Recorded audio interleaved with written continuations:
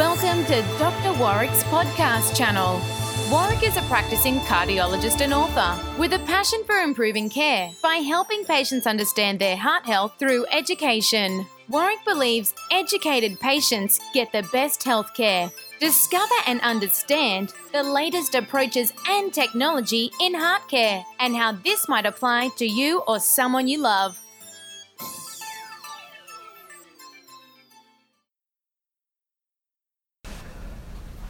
G'day, it's Warwick Bishop here, and today I've got the opportunity to record for a podcast and consultation with a patient who's agreed to be recorded, and his wife will be in attendance. I've got Brad, who's the patient, and his wife, Joanne. Or Joan. Joan. So we've got Brad and Joan. So thank you very much for agreeing to let me record this. So by way of background, Brad's a patient I've been looking after for a year or more. We've scanned his heart using cardiac CT imaging and demonstrated some plaque, and I've put him on lipid-lowering therapies. Now, Brad, tell me how the last couple of months have been for you. The last couple of months I've been having very, very bad, more nights than days, but the nights have been hot, painful in my joints and my body, headaches, a lot of nasal congestion in the morning, coughing during the day, particularly in the morning, and again aching joints, shoulder, right foot, left knee, fingers, hands, wrists, swelling. So with that as a background, what did you do in the last couple of months? I was beside myself. I didn't know what was going wrong with me, and I thought, well, maybe it's an arthritis problem, expecting because of my age that it possibly could be. But because a lot of the symptoms were occurring at night, and I was taking my statin, the pravastatin, just before going to bed, I thought, well, maybe the pravastatin was the cause for a lot of what was happening at night, and so I stopped it to see what would happen, and I found a diminishing of it, but not a complete reprieve of pain and symptoms. Over what sort of time, Brad, would you say the symptoms improved? About 4 or 5 days. 4 or 5 days, I think. Yeah, Yeah, okay. He was definitely saying he got up and felt much, much better. And you noticed that as well? Yeah, well, he was definitely saying he felt so much better in his muscles and didn't have that muscle pain that he had. Yeah, okay. Yeah. And so just for my own awareness, you were on pravastatin, a maximal dose, and ezetimibe. Ezetrol, whatever it's called. Ezetrol. And Joan's just got an important call that she's attending. Okay, so are you still on either of those agents? No, what happened was after that period of time I still had a little bit of symptom, but a lot of it had diminished, but I thought, I wonder if it could be the ezetrol and not the pravastatin, or a combination of both. So I decided, okay, we'll stop the ezetrol also, and brilliant. I feel so much better, clearer in my mind, no more coughing, no nasal drip, no more aches and pains, or minimal, very minimal. I'm able to sleep better. I haven't got the sweating like I had at night, the swelling in my wrists and joints. I just felt so much better. Okay, so the difficulty, or not the difficulty, what we have to really negotiate around here is a couple of things. One is to try and be clear that it is the statins or the ezetrol or the combination of both causing it. Now, there's been a couple of recent studies, I don't know if I touched on these when I spoke with you before, but because there's some new agents on the market which work through a different mechanism altogether to the statins, they've done some studies to see if these new agents might be good for people who are intolerant to statins. And before they started the study, what they did was they took a whole heap of patients, about 4,000, who they not only swore blind they couldn't take statins, but their doctors swore blind they couldn't take statins. That's why they enrolled them into the study. So to try and clarify exactly what their status was, they took this group of people who were said to be intolerant to statins, they put them on a cholesterol-lowering agent, they put them on a statin in a double-blind, randomised crossover way over a period of 6 months. Yeah. Now, they did that to really try and get a feel for how intolerant these people were to the statins. So I'm going to ask you just a question, which is, how many people do you reckon were taking the statins at the end of that 6 months without any side effects, or side effects that were the equivalent of being on placebo? Remember, 100% of these people were sworn intolerant to statins, had side effects, couldn't take them.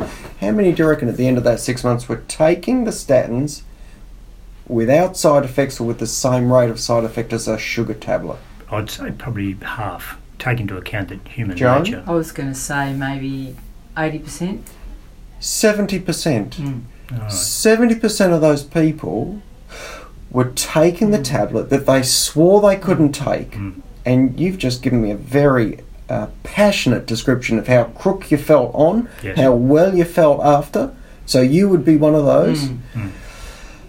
So the significance of that study is this. It means that there's a lot of people who potentially blame the wrong thing. So this is really important to understand, because the statins for the right people work.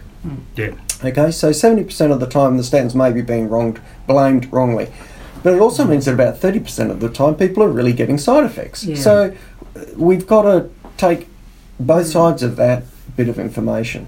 So our issue for you is very much trying to tease out whether it's the statin, and we know that in your own past you were on pravastatin for 10 years without a problem. Exactly. Yeah. So this is a really good start. Yeah. So the simple thing from where I'm sitting is, just Brad, go back on that. Yeah. Let's start with that. Without the ezetrol, and see if Absolutely. So if we work through this in a really systematic way, we get clearer information, and the information is to try and ascertain, is it really the statin? Because we are all getting a bit older. I went and had a bit of a surf on the weekend. If I was on a statin, I would have woken up this morning wanting to blame something other than just getting a bit older. Not saying that you were, but let's get clearer information around it. The other thing is that's really important, and people miss this a little bit. I don't want to punish you with these medications. My objective for you is for you to live as well as possible for as long as possible.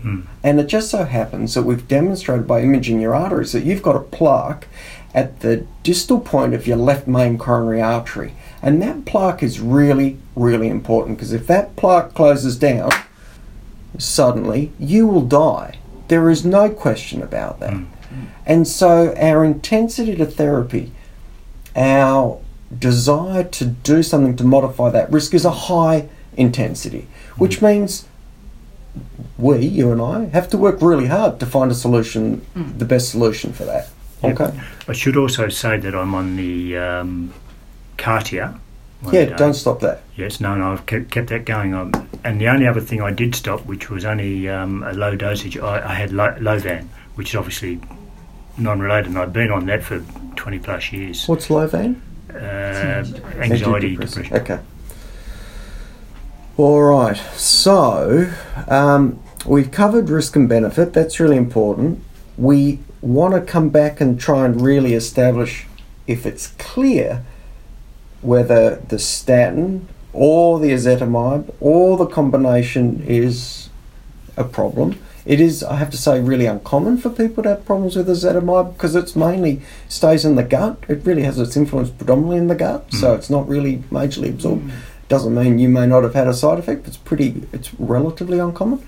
But let's go back and re-explore that. The first thing is to get back on the pravastatin. Is there, sorry to interrupt, is there, Brad said he normally took that in the evenings. Is there any, can he take it in the mornings? Or Yeah, I don't think it matters. But the pravastatin should be at night. Oh, right. The pravastatin should be at night, because the pravastatin is one of the earlier iterations of the cholesterol-lowering agents, which particularly has a shorter half-life. So that half-life means you need to take it when the liver's going to be most active, and that's in the evening when you're asleep, but your liver's metabolising busily. That was another thing too, yes. actually, just as a side, talking about the liver. My urine at night was a few times towards the end was very brown. Very dark. Yeah, and I thought, crikey, there's something more to what's going on.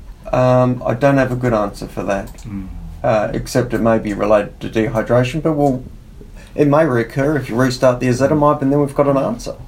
So let's work through that. I think that's really important. I think let's start with the pravastatin back on board. Let's do that. I'll get you back in maybe a month or so, just with the pravastatin, and then we'll talk about reintroducing the ezetimibe or the ezetrol and see how you go with that. If we have issues with that, we've got other options, which might be to try an alternate statin. So pravastatin might be tried to another statin, and we've got newer agents, which you probably haven't tried, called rosuvastatin, which tends to be better tolerated. If the ezetimibe doesn't work, you ask quite reasonably, could we use alternate agents, and things like nicotinic acid are possible. The other thing is that we now have available in Australia, though it's available on a private script, which means you have to pay for it, but we now have the option of these new agents which work through a different way, which is a PCSK9 inhibitor, which is a long way of saying it works through receptors that alter the LDL receptor. Now, they're pretty costly, but depending on what sort of response we get from your cholesterol lowering, you may not need the full dosage of those. You might be able to take a half or a quarter dosage, and we might be able to find a solution that works for you. I think the really good thing is that as part of this process, even though you're having side effects, you engaged your GP and then came and saw me soon to make sure that you weren't untreated and that you weren't not at least attending to those risks and not involved in the conversation to try and find a solution for them. No, I said that to Brad. You have to go and talk about it, and you can't just Stop. That's right. Absolutely, some do. So I'm glad you didn't. We might, unless you've got any other comments, we might wrap it up there in terms of recording and stuff. No, I think that's pretty well covered. There's always someone you miss, but you think of that after conversation finishes. We'll do it on the next podcast. Thanks, guys. Really appreciate it. Thank you. You have been listening to another podcast from Dr. Warwick. Visit his website at drwarwickbishop.com for the latest news on heart disease. If you love this podcast, feel free to leave us a review.